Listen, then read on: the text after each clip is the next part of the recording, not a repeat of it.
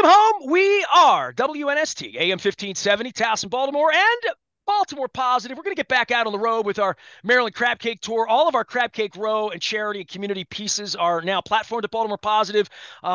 Pick one of them, do something nice before baseball season starts. It's all brought to you by our friends at the Maryland Lottery. 10 times the cash. I'll be giving these away. We're going to be doing some Fridays at Fadley's before Orioles games now that we're under new ownership, which is a beautiful thing around here. Also, our friends at Window Nation, as well as Jiffy Lube Multicare, putting us out on the road. I've waited a long time to do this piece, and there's a whole background in all of this, and y'all know my love of rock and roll, and I can let my hair out, and we'll do all that later on in the segment. But this is a band I've loved forever, and I've never interviewed this person, although he did give me a bottle of Screech from Newfoundland when I was about 17 years old as a music critic down at the Baltimore Arena. I was at the Towson Center the night that the MTV cameras rolled in. Saxon had become one of my favorite bands because I had seen a band called Rush at the Capitol Center, and there was a band called Triumph, and when we were playing Pac-Man and video games at the arcade, Magic Power would come on and Hold On and Lay It on the Line, and it kind of all came back to me about 6 months ago. Jamming around, and I saw the documentary, and I loved the band, and I only caught the back end and had to tape the front end and watched it all.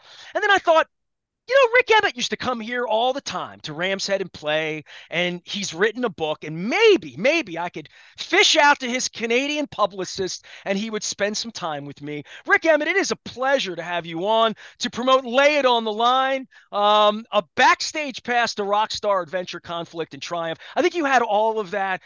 Congratulations on ringing the bell and surviving and doing all these things. I've waited a long time. I've talked to your bandmates, but it's a pleasure to have you on the program. Thank you, Nestor. It's nice to get to chat with you too. And I want to compliment you on that beautiful orange shirt and your Orioles team.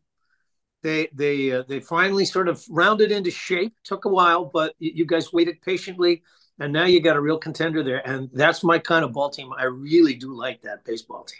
You know what, man? I put baseball as the last thing we're going to discuss, and and you've already brought it up. Let's start with this, because I'll get to the Towson Center and all this stuff that I have around here and fun toys and certainly your book and the deep thoughts in your book about your band and your life and your family. But the baseball thing in Canada, I mean, I've had Getty on many times over many years. Haven't had him on recently since the book came out. I was up at Massey Hall when he and Alex Lifeson did their thing just before the holidays. I'm fascinated by the Canadian love of baseball, especially with older folks like yourself that when you were a kid, you didn't have the Blue Jays, right? Like, so the Blue Jays sort of came along, but I don't know how a 12-year-old kid in Etobicoke or, Mississauga would be a baseball fan in 1969 or 70. Can you explain that to me on behalf of all your Canadian rock stars who love baseball? Yeah, well, I can tell you that the Canadians we actually have the longest running baseball diamond in North America is in London, Ontario, here in Canada. And we had baseball even before your sort of American development of the game. It was a real baseball diamond. And I have a funny story about that. Well, it's not funny, but my son played on that field. And at the time it was the Labatt's Memorial, something, when he played on it. But he played on it several times in Canadian championships and stuff. And the last time that he played there, my brother had passed away, and I had some of his ashes. And he had asked me, my brother, can you make sure that my ashes get put on in Memorial Stadium in Baltimore, because he was a huge Cal Ripken fan, right? And I went, I don't think I can swing that, but I was able to get my son to put some of his ashes just out behind second base on the oldest baseball diamond in all of North America. So that's the kind of roots that Dying Canadians brother asked you to spread his ashes on 33rd Street at Memorial Stadium where I spent my child. That's true. And you didn't do it? I couldn't get. How can you get in there? Like, how could I get in to do it? Rick, I can make this happen. I had the leader of the Y, John Hoey, on last week talking about community, talking about 33rd Street. That land there, as my last name's Aparicio, so I came to this world and this country. My cousin came as a shortstop and left Right. my father here, and I'm the last one here, right? So I had Right John on. Hoey on last week, and the Y, the former YMCA, the Y took the land there 20 years ago, and I admitted to John I could not drive down 33rd Street for about 15 years of my life because it upset me so much that it was gone. And Yeah. I can make this happen for you, brother. So we're all friends here. This is Okay. I can make this Canadian U.S. baseball thing, and Cal's going to be an owner of the baseball team now, and you I still love know. baseball. All you guys do. I mean, when I'm Yeah. in Canada, you love hockey, but boy, if the Blue Jays ever won a World Series again, right? Yeah. I think the Canadian thing was that, obviously hockey was 6 months of the year, but then what do you do the next six? And like, you know, so it was like most athletes, you played ball in the summer and you played hockey in the winter. That's how it worked. Well, So, you've got a lot of baseball pictures in here, and I didn't know of your affinity of baseball. I mean, Getty's kind of out there with it, and other Canadian people are out there with it, but I didn't know that you were looking for a ball game when you were on tour with the band 40 years oh ago. man, like when I was about 8 or 9 years old, we used to start to have pitchers. It was softball pitching, but we used to have pitchers and catchers in spring training, kind of in the basement of my school in March. And so every year around this time, I get this itchy kind of, yeah, spring training. Pitchers and catchers have already reported. Oh, like it's a part of who I am. My dad played ball. My brother played ball. Yeah, it was a thing. Like we had a men's slow pitch team, and we played in a league. And my dad coached third, and my brother and I played together. And yeah, I mean, I just, it's always been a part of who I am, just as much as music almost. I guess if I'd had more chops as a baseball player, I might have ended up doing that. But yeah, one thing led to another. I ended up in the music business. So there you go. All right. Well, we got Rik Emmett here from Triumph. The book is Lay It on the Line. So I guess I come at this pretty honest. Back in September, I put a Facebook status up and just said, what's the greatest song ever written? Which, like to my world. And hundreds of things came onto the Facebook page. And someone said Magic Power. And obviously, I know this song. I used to sing it with Gary Sest at Dundalk High on the guitar. We had a good time. I had that vocal range back in the day. uh, Nice. Not your range, bro, but it was a fun one to try, because if you could sing that, you could sing anything. You could sing the phone book if you could sing Magic Power. So I literally put a set list together one morning, and I was showering 4 in the morning, away from my wife, cranking up music in the bathroom as we all do. And I listened to your song, and I thought, wow, like I'll vote that's on the list. I don't know. And then I guess the world, because you pop up on Facebook, and if I say your name, now everything that comes on YouTube the next 6 months is going to be a video of you at the Towson Center or whatever. But the movie that was made and the documentary came to me by accident. It was just a Saturday afternoon. I popped on Axis and I started watching it. And I guess 6 months later, I found you, and here we are, and you wrote a book. But the story of your band, for me, even as a fan of your band, and I have ticket stubs I'll show you from back in the day, and loving your band, I don't know that you just disappeared, like in a way that, and then you started showing up at Ram's Head with an acoustic guitar, and lots of my friends went down to see you play. I'm such an idiot for never coming down and seeing you do that, although I play around on YouTube and watch your acoustic versions of that. But you're that the end of your band was a mystery to a lot of fans, especially maybe not in Toronto, but outside of that, it's like, what happened? And I think 40 years later in your book, you try to paint a picture of all that. But the movie also, and the reunion you guys did at Metalworks a number of years ago now, sort of put a little bit of a bow on that for fans to finally let them in a little bit, because I don't know that it was popular knowledge about how uncomfortable the band was to be in. Yeah, I mean, it's ancient history, but when we lived it, it didn't feel like it was some sort of strange vanishing, disappearing act at the time. It just felt like, well, this is the natural course of events. And I think in order to frame it properly, for your viewers here, you have to understand that, Triumph was a band that we'd done very well in terms of album radio, and we were an album kind of act. And so the rise of a world where, Led Zeppelin and Pink Floyd and these people were making album rock, and then radio in the States gravitated towards it. We came in, but we were only a band that was like, we were on RCA originally, which was, I think, the sixth of the seven major labels. And then we fought them in a lawsuit. And then we ended up at MCA, which was it turned into Universal, which ended up taking over the whole world. But at the time, MCA was like, Elton John was signed to them, and he called it the music cemetery of America. It was, they didn't have a lot of clout in the whole music business per se. So Skinner pooped on him, right? Wrote a song working for the MCA, literally, right? Yeah. Yes. So there was that thing of we were never playing in that league where Styx was going, 6 or 7 times platinum, and Journey was going 8 or 9 or 10 times platinum, and even Rush all over the world is selling, quadruple platinum, whatever. Like, we would struggle to kind of go gold, and then if we hung around long enough and worked really hard and toured along, okay, we could maybe get to platinum, but which we did with MCA a couple of times. But it was, so we were on the radar, but we weren't like, pushing boundaries and making amazing things happen. And then the band had gotten to the point where, well, as I said in the book, it was just, it had run its course for me, and I wanted to do other things. We started our conversation here talking about baseball. My life was always one of having a kind of an eclectic approach, as I just wrote, I'm working on a new book, which is about playing the Telecaster guitar, and it's where I started and where I've come back to. And it's called 10 Telecaster Tales. And one of the things they talk about is this eclectic journey, of always wanting to do something where in Triumph, I would be the guy that would put on these guitar pieces, and it would give the band a kind of a very thin veneer of being a progressive act.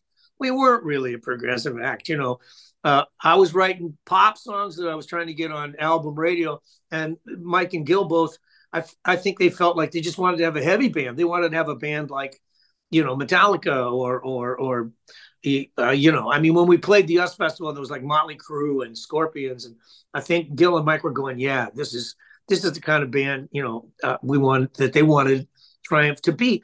But the songs that I wrote, like Magic Power you were talking about, it's not really a heavy metal kind of a song.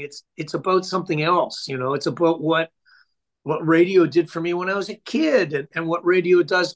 Oh, here's a big thing about that tune. The lyric I wrote, it talks about she climbs into bed and she pulls the covers over her head. So there's a she in the song. And we started to get women finally buying tickets and coming to see our shows, to which Mike and Gil were like, astounded. And I was going, no, who do you think listens to radio most of the time? It's not just guys in the warehouse. It's women they're around the house, and they're doing their housekeeping, and they're looking after the kids, and they got the radio going. And so this song is a song that speaks to everybody. It doesn't just speak to, guys in black t-shirts, Anyhow, so that was that sowed the kinds of divisions that were within the band. And eventually that's the kind of stuff that breaks it apart, Rik Emmett is here from Triumph. The book is laid on the line. You love the music in the band, get the story behind it. I dove into the band side of this right before we spoke to just get fresh on the power struggle, which was very obvious from the movie and the film, and just clearly 3 very different human beings. I mean, I think I'm 55 now, and I think about my 2 or 3 best friends in 1984 and whether I could be in a business with them and whether it would have grown in the same direction with families, and which is really a tribute to Rush and U2 and the handful of bands that have managed to keep members together for a lifetime. I think it's difficult to do, but you were self-managed, and I think very clear from Gil and his family and the business side. And I used to interview Mike all the time because he was the spokesperson. And when the music critic at the Baltimore Sun would call in 1989, we'd get Mike. And I think the business side of that and being self-managed, and I'm fiercely independent. I think it's part of a Canadian tradition of being fiercely independent, that maybe that didn't serve you as well either, in that Irving Azoff came in later on, but the notion that it was you against the world, that probably was a really difficult in any era to do. Pearl Jam's tried it and fought the man and like all that, but that's a very difficult thing, because I'm that guy that's fought with the baseball team here for 30 years. It's very difficult to push against the wind, and you guys were fundamentally like that, managed like that by Gil and your partnership, right? Yeah.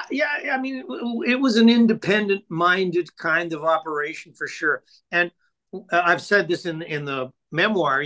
When I hooked up with Gil and Mike, I found them to be two of the smartest musicians that I'd ever encountered. Um, and in the end, they didn't really think like musicians.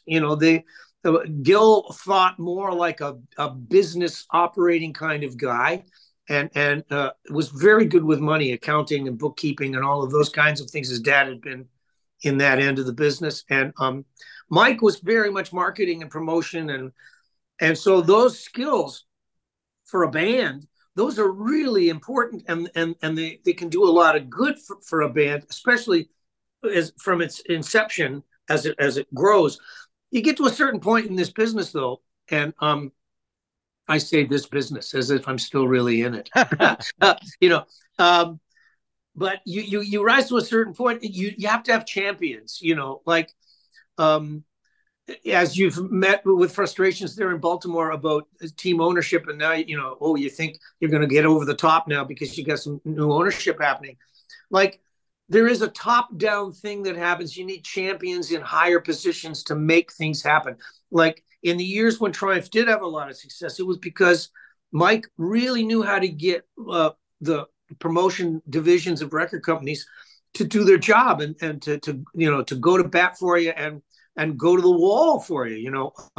Get record companies to spend that extra promotion marketing budget.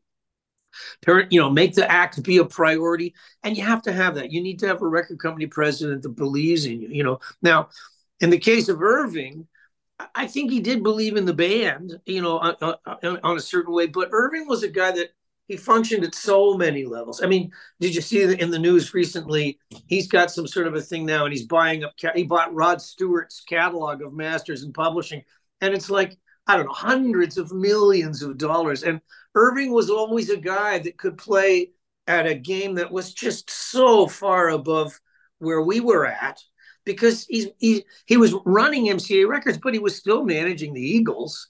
He'd be still, he It probably would had be a a full foot. time job for most people, just doing the Eagles, right? Exactly. And there were no personalities in that band or anything. No, that's exactly it. Yeah. So anyhow, I mean, that's the story of so many bands. You rise to a certain point, and it's like that Peter Principle thing, where eventually it's going to come apart because you're reaching your level of this is as far as you can go before the cracks are going to start to show. And some bands, they manage, like as you mentioned, Rush and U2. I do think that there's a vision from within the band. You talked about independent mindedness. And I do think that in the case of, say, U2, you've got a couple of principles in there, Bono and The Edge. And they have this partnership where they go, look, no matter what happens, this is how we're going to try to make our business work. And I think Keith Richards and Mick Jagger, same kind of a thing. They go, okay, if we go off on our own and do our own things, that's fine. But there is this thing that we do together, and it's going to be this band. And I think Rush had that, for sure. So, I mean, I think Led Zeppelin had that. And then when Bonham passed away, it was kind of like, you know what, we're not going to touch this sacred thing that we kind of had. And I think Zeppelin might have been one of the first bands that went, no, we're going to have our own label. We're going to have Swan Song, and we're only going to lease the masters to the major label. We're not going to sign the conventional record contract where the record company's going to own the masters, And once they did that, then everybody went, oh, that's how you play the game. Oh, okay. I thought only the Beatles could get away with that, But then everybody went, no. Once you rise to a certain point, that's the way you play it. That's how you want to negotiate it anyway. Rik Emmett is here. The book is laid on the line. Why the book? I mean, you had done poetry, you've been teaching. I mean, and I would say prolific writer. I mean, just blogging and just in general, once a writer, always a writer. And I'm guilty as well, where like the only way you can sort of make sense of things and organize things in your mind is to write it down and get it out. But this has been a long time coming, right? For you to write a memoir, and it's really a book of observations more than anything else, as it goes along, sort of stream of consciousness, but observations and sort of the perspective of how you feel about it 30 years later. Yeah, I mean, you do a memoir, you kind of have this thing where I'm thinking in the back of my mind, well, I only want to do this once. Like I'm not going to do a series of memoirs. I'm only going to do it once. And so I kind of want to get it right. But the fact that I waited such a long time, part of it was because I was always prioritizing. Like, well, as you mentioned, my life it was complicated. I did a lot of things. My family was important to me, and there was all of that. We had 4 kids, and the music was always then the next thing. So I had family, and then I had music, and then I went, well, yeah, I want to write. Well, I'll do that later. I'm going to focus on these. I was still touring a lot and playing gigs like out every weekend. You talked about the Rams Head. Like, I loved coming down and playing that gig. That was a really cool little place to get to play. It was civilized. And then me and another guitar player would just get up there, and I could be so self-indulgent, tell stories and play guitar pieces and do cover songs if I wanted, and I would tour around and do that on weekends. So I kept doing that because it was there for me, and I thought I'll write the memoir, later. One of the big catalysts for writing the memoir was that Triumph did the documentary, and then after it, I went, well, that's Triumph's story, but it's not really mine. My story is going to be more complex than that. Mine's going to talk about what I did after I left them. I made more records after I left the band than I did when I was in it. I had a very lengthy, independent kind of career as an indie artist. And I taught, you mentioned that, the school thing. So I had other priorities. I was like, well, okay, now when I write the memoir, I'm going to have to cover all of these other things, man. And I don't want to write a memoir that's, 550 pages long. Like, I was able to make the deal with ECW by going, look, please publish this book of poetry. I know, nobody sells books of poetry. I know there's no money to be made, but I promise you, I'll give you a memoir too. And they went, oh, a memoir too. Okay, so let's do a 2-book deal. I go, okay, great. So I knew that the memoir was now on the horizon, and I would have to organize my thinking in order to get it done. But as you say, it bounces around. There's stuff there that you can clearly tell, well, he was a college teacher for 20 years. I'm getting a lot of syllabus here. I've had some friends go, Rik, you sure like, 3 and 4 and 5 syllable words. I got to get the dictionary out to reread in your book. And I go, well, I'm an academic. I'm more of an academic and a philosopher than I am really a rock star. So. Well, I think that's apparent, right? And I think all these years later that and I should ask you this, and maybe I didn't get far enough in the book to figure all this out, but to hear you say it, you were really unhappy in a band and as an artist, and the debt service and the business side of busting up with lawyers and the fighting that went on behind the scenes just to get the band heard, but the indie life for you, once you got out and sorted it out, you've had obviously challenges, your brother passing and other things that you've written about, but was it a happier life being independent and doing all of those albums on your own, even though it wasn't big stages and big money and big travel and all of that? Did you live a happier life because of finally, and it took you years to say, I don't want to be on the front of a 3-man band anymore? Yes. Yeah, the short answer to your question is yes. And a longer answer is this. I was listening to Smartless the other day, and they were talking to Lars Ulrich of Metallica. And he was talking about, when you have success in a band, you have this thing that's going to just eat up all your time. And they would have band meetings, and they'd be sitting around and going, okay, well, I realize you'd like to block out this Memorial Day weekend because it's your kid's birthday, but we have to go and play this gig in, wherever, and it becomes this thing as people get older and they have their own families and they have their own lives inside a band. It's something you don't want to have to compromise about because you're becoming more of an adult. It's not like you're, these sort of overgrown teenagers that went, we put a band together and we're making money and this is great. It's great success.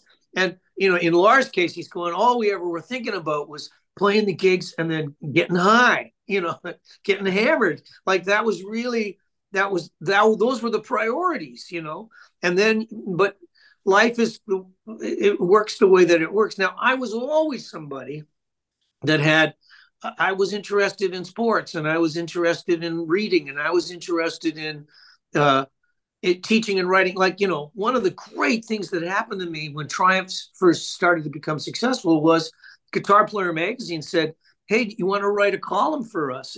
So every month I had to come up with a column. It's not a crazy huge thing, responsibility and time consuming kind of thing. But in my case, I go, well, I want to write one that'll be a really good column. And I want to make sure that, and then I got into it 3 years later. They're sending me, Tom Wheeler would send me a little note and say, Rik, I just want you to know, when we do surveys, your column is always the favorite readers' column. And so the fact that I was conscientious about it, it made it so that it had a value that extended beyond the fact that I was just, my name was there on a masthead, once a month. But it also made it so that, oh, Rik Emmett, oh, the guy from Triumph, oh, wait, the guy that writes for Guitar Player magazine, right? And so like Yamaha goes, hey, would you like to have an endorsement deal? And we'll give you carte blanche. Like, you can design your own guitars. You can see I have a fetish, You have a and collection there. Yeah. Yeah. I yeah, know Getty got yeah, rid of all of his baseball stuff. And, I often wonder that they're big. I mean, if you collect baseballs, they're this big. Guitars are huge. Yeah. I mean, there's a whole yeah. storage thing you have going on there. You and Rick Nielsen. Yeah, well, he's got it way worse than I did, and I know Alex pretty good. And Lifeson, he had a bunch. Like, he had, I would say, 5 times as many as I do. I'm down to about 50 now, 55, something like that. So Paul Reed Smith's here in Maryland, right? So I he know. making these guitars, and Alex and just all of you guitar geeks come in and have the master make guitars here, right? Yes, yeah, and he is that, like, his guitars are phenomenal. But I mean, I'm sort of old school, right? I've had endorsement deals at Yamaha, Godin. I had Gibson, a relationship from about 2007 to 2012, and got some nice Les Pauls, and there's a double neck over there, and which, by the way, Lyson calls his one the fat bastard, and I just call mine the chiropractor's best friend. All those years of playing those double necks, man, I was ruining my neck and my back. But man, they looked pretty good on stage, yeah. Yeah, yeah, it looked good, man. It looked like The- two necks were better. Nielsen would that's get 6 or 7 going there, but Rik Emmett is here from Triumph. yeah. The book is laid on the line. So the book and putting it together, you're a writer, you're an academic, all that. Easy or hard once it came to the editing process to sort of pare down what you're trying to convey to people who love you and have loved your music, and the gal that put Magic Power up, she might not have the book and might want it. What were you trying to do in this? Um, I was trying to fit way too much into too small a space. So and when your first question was, is it hard? Yes, it was hard. It was really hard to do. When I first started, I've had a blog, a forum on my website for members for, I don't know, 15, 20 years. And so I said to my web mistress, hey, can you put all of my posts that I've written all in one file and send it to me? And it was well over 5,000 single spaced pages of stuff. So the editing was the hardest thing at the So you had beginning. already written most of this. It just had never been put into one place, kind of sort of buffed up. Man, not well. I wouldn't say written most of this. I would say written probably a good half of it, because, of course, those folks that were on my forum, they're my best fans, and they would ask these questions like, "Hey, Rik, do you remember when you played Towson and blah blah blah? Do you remember this? Do you remember that?" And so the stories would have been there, and so I would go through and clean it out and go, "Okay, this is a story that has to be told," and, oh, this is the story that the Triumph documentary told, but they didn't tell my side of it. Now, that was the rewriting. So there were things where I was going, okay, I don't have to tell this. This has been beat to death. But this is the side that I need to, show folks. And then there was the whole thing of, I want people to know who, Richard Gordon Emmett was, is, and, hopefully will be for the next a couple of decades, God willing. So there's a side of that when you're writing a memoir where you're writing it. And now, of course, I'm going around and doing all these interviews and stuff. And And the book, by the way, it's doing well, that's nice. It's a great thing. And the publicist goes, "Hey, you want to keep doing interviews?" I go, "Yeah, sure. Okay, well, we'll keep doing this." Um, but when you're doing them, a memoir is something where you're talking about the past a lot. So, and then everybody's asking you about your past, and then you feel like you're like at your own wake, and like you go, wait, and it's the Monty Python joke, right? I'm not dead yet, like, and I'm not, that's part of it. So there's a thing that you're trying to do with a memoir where you're trying to incorporate the sort of the currency and the vitality of who you still are into this history of who you were. So that whole past, present, future thing is at play. And it's a remarkable thing from a sort of a psychological therapeutic point of view, because, you don't want to be living too much in the past. There's way too much regret there. You like to be in the present because this is the only thing you're guaranteed. The future, you go, well, I'm not guaranteed that, but I hope what I'm doing today, I hope the things that I do today, it's like, why would I want to go to spring training?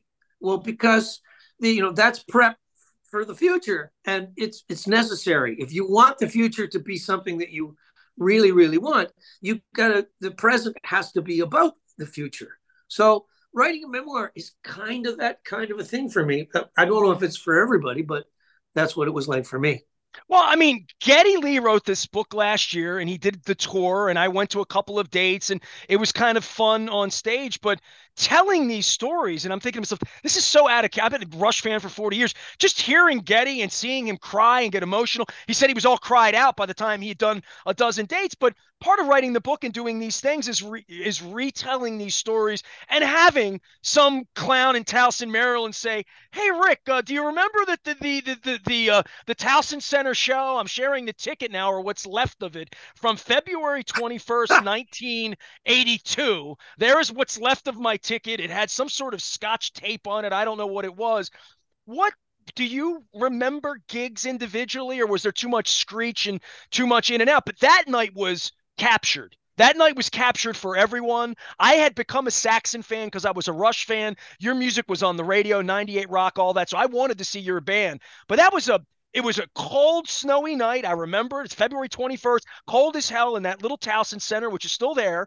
And there were video cameras like rolling, and I had never seen those kind of cameras. In 1981, 82, they brought the same stuff they brought to the summit for Journey. It is, in the midnight on Saturday night, they were going to debut Triumph at the Towson, they didn't pronounce it right, Towson Center in Maryland. What do you remember, Rik? Well, I just remember the pressure of it because, of course, it was MTV, and that was the catalyst for it. And everybody was trying to cozy up to MTV at the time. That was now the new way to break records, and so record companies were trying to get in there. And I think Triumph might have been. I think Prince had already done a live thing for them, and I think the Triumph one was literally the second one that they ever did of live concerts, which of course it was going to turn into a standard kind of thing that they did all the time. But I don't know. I remember not just that one, but other kinds of ones where the cameras were there, or the Westwood mobile truck was there, and this was going to get recorded, and this was going to turn into live concerts on the radio. I'm thinking, okay, so you have to be good. Like you can't mess this up because this is gonna exist for posterity. So for me particularly, it was a question of don't run around too much on stage, like, because sometimes I would just go crazy and be jumping around and do but if I did, then my vocals would suffer. As the set went on, my pitch would get worse and worse. Whereas if I relaxed and took it easy and didn't go at it too hard and didn't run around too much, by the time we got to Magic Power near the end of the night, or whatever was going to be the end song, Fight the Good Fight, there was a lot of songs where I had to sing awfully high, and I needed a chance to rest before I could, tackle that, because I wasn't like a singer that was just standing in the middle of the stage, doing my thing with my feet planted. I was not a Paul Rogers kind of a guy. I had a guitar and your three-piece band. Somebody's got to front that thing, and you got to move around. So I remember that. I remember telling myself like, don't run around too much, you idiot. Like, yeah, Did you save like it? something. I mean, because it played a lot. Were you happy with it? Uh no, but Oh, I hate to hear that 40 years later. Don't break my no. heart, Rik. Well, but I mean, part of that is I think there's a side of every artist where when you listen to yourself back, you go, or you see a video, or you go, "Ooh, I could have done that better." Oh, I could. Oh, geez, that's a little flat. Or man, I look weird from that angle. Like you're self critical in a way that even your worst critic is not going to see the things that you see about yourself or feel about yourself. And I was never the delusional kind of artist that I love listening to my old records. Oh, I love looking at pictures of me. Oh, I love watching videos of me. And I go, what kind of a problem have you got? Like, I'm not interested in that. I'm more interested in what has somebody else got to offer that I might be able to then incorporate into my own process. What can I learn from? Uh, I've always felt like I was kind of a student for life, and I don't think rock stars are necessarily, well, they come in all shapes and sizes. I think a guy like David Bowie was probably a rock star that he was very much an artist, and he wasn't necessarily that concerned about looking at those pictures of him. He created those images and those videos and those things, and then he would move on to something else, because that's what he was doing, was he was searching. So the guys that are, enamored of their own, their own videos or their own images or their own recordings, I go, I don't know, buddy. I think you got some screws loose. Like, it doesn't seem healthy to me. But who's to say what healthy is? I That's don't know. humble Canadianness as well, though, too, right? A little bit.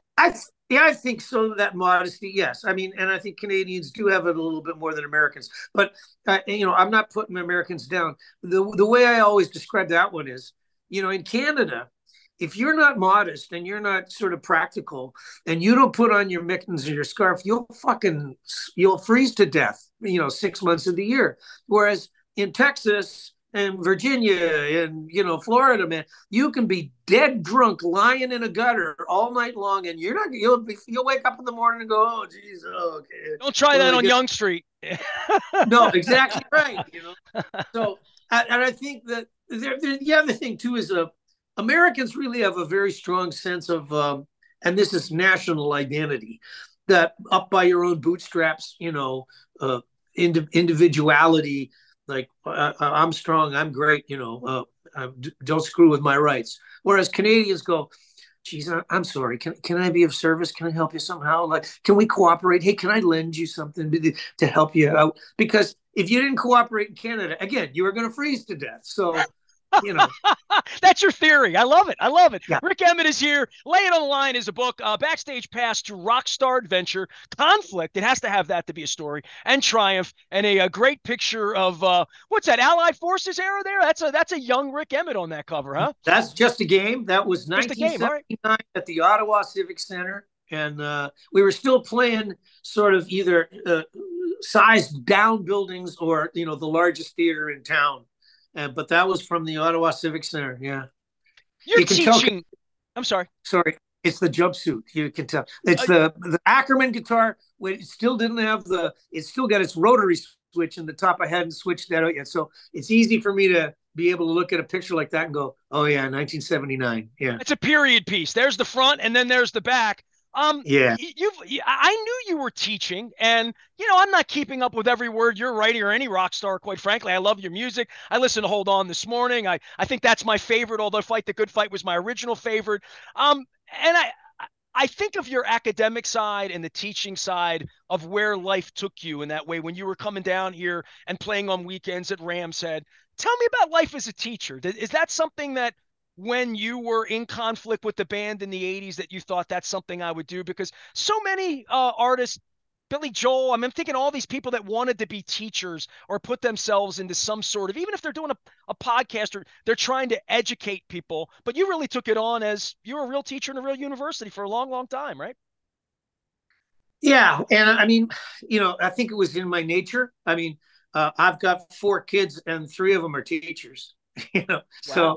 you know, so I think it's in the DNA. And I think there would be people that would look at my body of work, and especially those Triumph songs that you mentioned, and they would go, there's a little kind of a didactic, pedantic kind of quality to these songs that he writes. It's like he's kind of in a pulpit and he's preaching a little bit. And I think it was one of the things, honestly, that the other guys in Triumph kind of went, "Oh, geez, Rik, not another one of these, like Telling people how to live motivational, their life, right? inspirational." Literally, right? Yeah.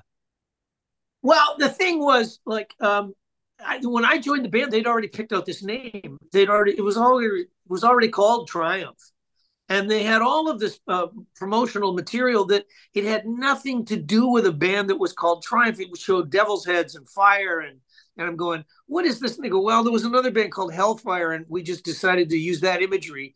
And I go, but you're calling the band Triumph. And it took me a while, but you mentioned the song Hold On. I think that was when I sort of figured out, hey, you can marry the music to the name, to what it is that you do up on stage, where the band was kind of be going like, hey, instead of going, hey, let's party like it's, like there's no tomorrow. Let's have that sex and drugs and rock and roll thing. And I think Gil kind of felt like that's the kind of band he might have wanted to have, like a band that had songs like Kiss. And I was going, no, it's called Triumph. And these folks that are out in the seats, they're in high school and they're struggling. They're having a hard time. They're trying to find their own identities, and let's offer them something which helps them to feel good about themselves. So songs like Magic Power and Hold On and Fight the Good Fight, and I could go on, but I would only be going into the B cuts and the C cuts. Well, somebody's out there, I mean, from a hit standpoint, to say there's hope. There's an aspirational part to almost everything you've ever written. And I think 40 years later, the grown up version of Rik, it's amazing to me at 22, for anyone like you who was gifted enough to write something that 40 years later I listen to and say, man, I didn't even understand what they were writing about when I was 15 and singing the words, but this is some deep shit. Yeah. And for a 21-year-old to write that and still be singing it 40 years later, and for it to be aspirational and hope, that lasts a lifetime. That is universal, right? And that was the kind of stuff that I was reaching for. And so back to your question about being a teacher, I think that's what motivates teachers. They're trying to help other people find the best parts of themselves and take advantage of those things, like work on them and work them up and work them out. And so there's like that work ethic kind of thing is in there. And yeah, I mean, like, it's not like you want to be banging people over the head with it. And you do want to offer people recreation in the true sense of the word, that they recreate themselves through the work because they find something of a value in it that makes them feel better and feel good about life. So I was always pushing for that. That's a very teacherly kind of thing. And then once I got in there and I was doing it, I think I'm probably going to sound like every other teacher that's talking about after they've retired. Like, there are kids that are there that they're going to burn you out. Like, and I would say to them sometimes, like, you've paid money to be in this course. Well, like, why are you not doing the work that, is required?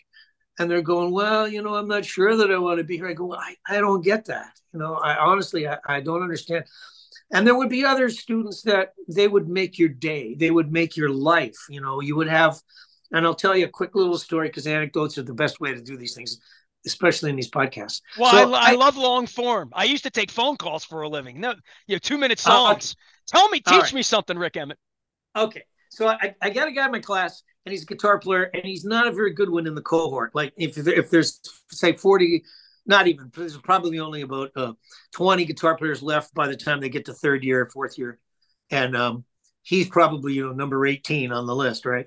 And he knows it, and I know it. And they're supposed to be doing marketing plans, business plans for me as part of the music business course that I'm teaching. This was early on. in my teaching thing. So he says to me, "Look, Rick, I want to talk to you about my marketing plan." He goes, "This guitar." He says, I don't know what to do, and I don't think guitar is the thing. I go, "Well, I don't want to sound nasty or cruel, but I agree with you. So what do you think?" And he goes, "Well, I've been going out to the park on the weekends, and I've been practicing bagpipes." And I go, "Bagpipes, you say?" And he goes, "Yeah." He goes, "It's a horrible racket, and I'm not great at it, but I'm getting better at it." And he goes, "But I'm thinking I might want to do a business plan about, playing bagpipes for a living." And I go, "Okay, tell me more. Let's extrapolate this. Let me hear what you're thinking about." He goes, "Well," he goes, "here in Canada, there's a lot of Scottish Presbyterian churches, and they have funerals and they have weddings, and they would need bagpipe players." And he goes, "So I'm thinking I'd do a mailing list, and I would do the Presbyterian churches." I go, "Well, that's very good. That's solid." He goes, "Okay." I was at a hockey banquet, a month ago, and they had a bagpiper guy bagpipe in the front table, all the guests and stuff. And he goes, "So I'm thinking, I could do that, special events of a Scottish nature, or, I go, all right, this is sounding solid to me. This is a good idea. And you're thinking along the right lines. So go ahead, do your business plan." So he does the business plan. And in the end, it's good. It's really solid. Like, whether or not he's going to be a bagpipe guy, this marketing plan, this business plan, it's a smart one. He's figured out about, and if I get a bank loan of this amount and I'm earning this kind of money, I'll be able to pay the bank back. Blah blah blah. Just all the shit. So years go by, and I get an email one day, and it's from this guy, and he goes, "Rick, I don't know if you remember me, blah, blah, blah, I was in your class, and then I did my business plan about bagpipe." He goes, "Look, I'm not a bagpiper." He goes, I ended up," he said, I just took what you taught me about how to think, and I put together a business plan." He goes, "I now run 3 bush planes and 2 helicopters in and out of the Northwest Territories and the Yukon, and I do medical supplies, and I do blah, blah, blah, blah. And he goes, and I got a really great business, and I have you to thank for it because you taught me." And I go, "Okay, could a teacher ever hope for anything better than an email like that?" It's like, you made my day, you made my week, you made my year. And it only takes one. Like, you can have 50 failures, but if you have the one win, you go, "I'll take it. Thank you very much." So when I walk up to you and say, "I love your song, it's meant so much to me, Fight the Good Fight got me through tough times in my life," like, that doesn't weigh as much as teaching to some degree. That adulation that you always felt from girls, from boys, from, all you, I mean, I've got your autograph on on an album that you drew in silver and did a guitar neck, and I thought, this is an artistic guy, this Rik Emmett fellow. But there is something about the pragmatic part of changing someone's life in that way as a teacher. Maybe it means more to you than a song. Yeah, I mean, you mentioned adulation. Like, I never did it because I was wanting to. Well, I shouldn't say that. I mean, of course, everybody wants to get somebody else's approval, and, "Oh, they like me. Oh, that's great." But I was doing it because I was interested in the process. I was interested in doing this creative thing that would then have some sort of benefit or value in the final analysis, that other folks would go, "Yeah, this isn't just a great piece of music. This is a great piece of music that made me think," or, "This is a great piece of music that helped me understand how to feel about certain things," or, like, it was always, I didn't want just the music. I wanted some sort of substance, some sort of an integrity that existed in what it was that I was doing. And, you've mentioned these bands that have lasted, and you mentioned U2 and Rush. And I think both of those acts are acts that went, no, no, there's an integrity that we do here. That's what we do. There's something substantial that we must offer that goes beyond the shallow kind of, "Hey, you bought a ticket, I'm going to show you a good time for the next hour and a half." Like, yes, there's that. There's no question that that's part of it. But it's like, what will you take away? And I used to tell this to my students all the time. Offer people something that money can't buy. That's what you offer people in the work that you do. Something that money can't buy. Which, of course, That's the MasterCard.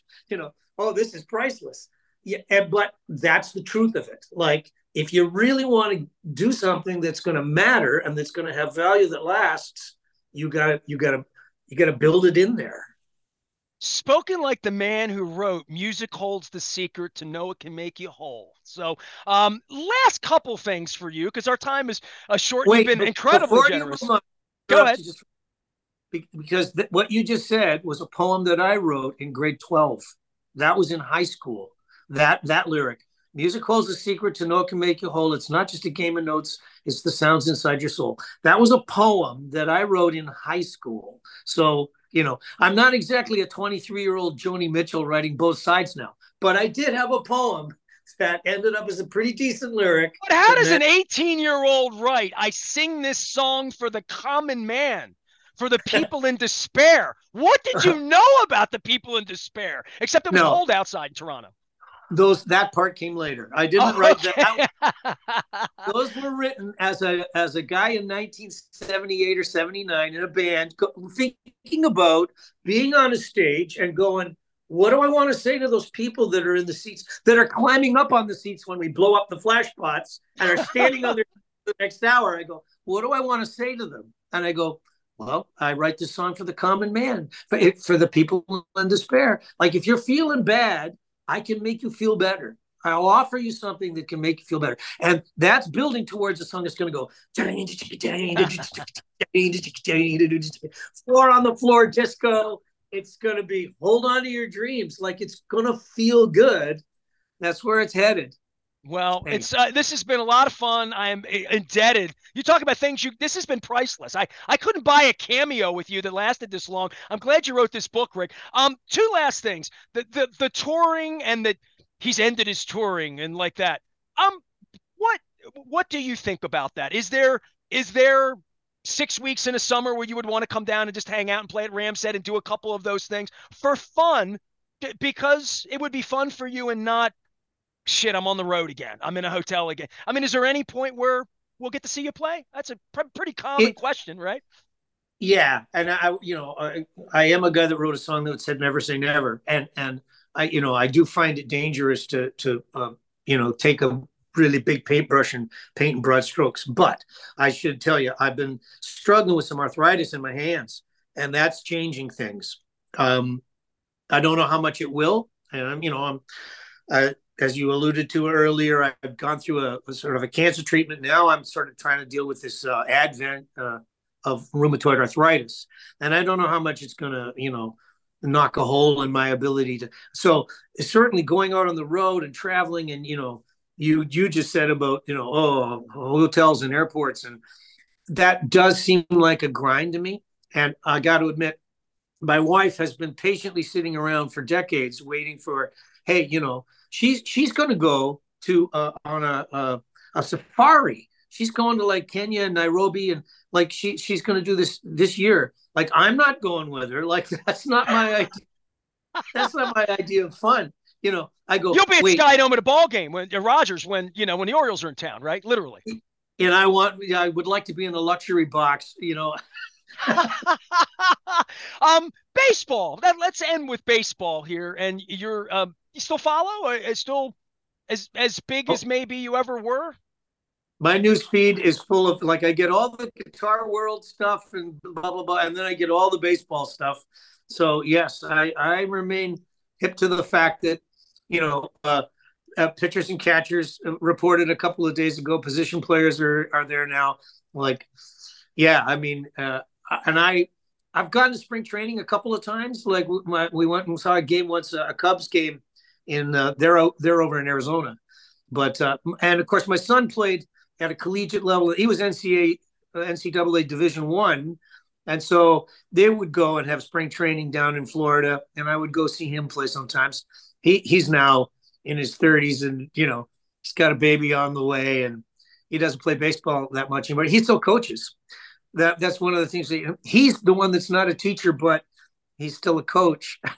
So do you play at all? Do you? I mean, do you pick up a guitar and play sometimes in a podcast like this, or just play Triumph stuff for fans once a year?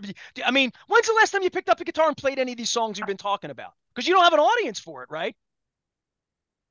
Oh no, I played guitar for about 2 hours yesterday, 2.5 hours. Oh, Like okay. I play guitar every day, and if I don't, it's both mentally and physically therapeutic. Like I really should, because if I don't, I start to get grumpy and feel bad and yeah. So no, I play, and I just had this guitar made for me. Like this is the one that so I was talking about the new album. I had it's a Telecaster, but it's got a Les Paul's scale length and pickups and string height, and this only weighs about 6.5 pounds. So this is incredibly light and easy to play. And so yeah, I'm still into it. And the answer to your question about gigs and public appearances, like I will go out and get interviewed. I'm doing one in April in Brampton, Ontario, where a guy interviews me, and I got a guitar there, and I'll play a few little things. I might not play, a full song, I might play just six, but I might play one or two, and I would play "Lay It on the Line" or "Magic Power," and I was over in Sweden on New Year's because I had some friends, blah blah blah blah, playing in a band in a junior world hockey championships, and it was like, hey Rick, come on over and sing, and we'll do some Triumph songs, we'll do two or three. So I did a little mini set of "Magic Power," "Lay It on the Line," and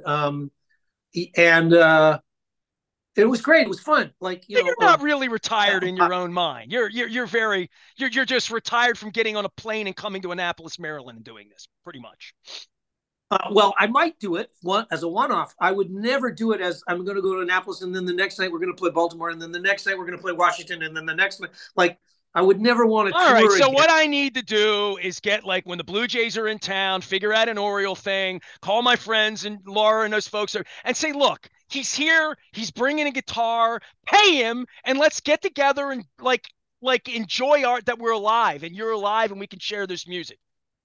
Sounds like a great plan. All I'm right, in. that's it. I'm going to end it on Wait, that. and After I they want buy to the meet. book. I want to meet the catcher. Oh, Rutschman. Oh, you need to meet Rutschman. Okay. All right. Yeah, I'll see what I he's can do he's with my that. that's my kind of ball player.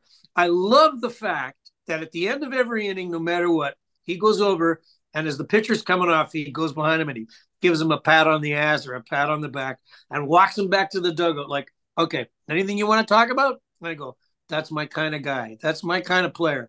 Who was your So favorite all-time player? That'll tell me. I'm George Brett and Tony Gwynn. Those are my guys forever. I knew Gwynn a lot. Don't know Brett, but Brett was always my guy. Who's your guy? yeah, well, I think you know, there's a part of me that loves the whole Lou Gehrig thing. That kind of a player that was the humble, modest. You know, but modern players, wow, it's a tough call.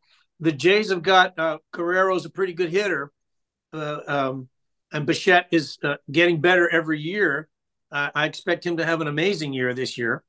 Um, but I don't know. I mean, Baltimore's got a few, man. Like catcher's good, and Henderson's going to be great. We got Jackson Holiday. You mentioned Guerrero and Bichette. Like I remember their fathers and interviewing their fathers 30 years ago. When we have Jackson Holiday too, Matt Holiday's kid's going to be a superstar here oh, this year. for Yeah. sure. And Mountcastle, who's the first baseman again? Mountcastle. Well, I mean, we got the shortstop, third base, and Gunnar Henderson's probably the name that you were. That's what. Yeah, yeah. So many guys they're the right kind of ball players, and so on my members forum, there's a lot of talk about baseball all the time. Dude, they're When 1-1s. We lost 120 games for 5 years in a row. This is what you I get. know I was picking Baltimore to do better in the playoffs, and I don't think they'll do better this year.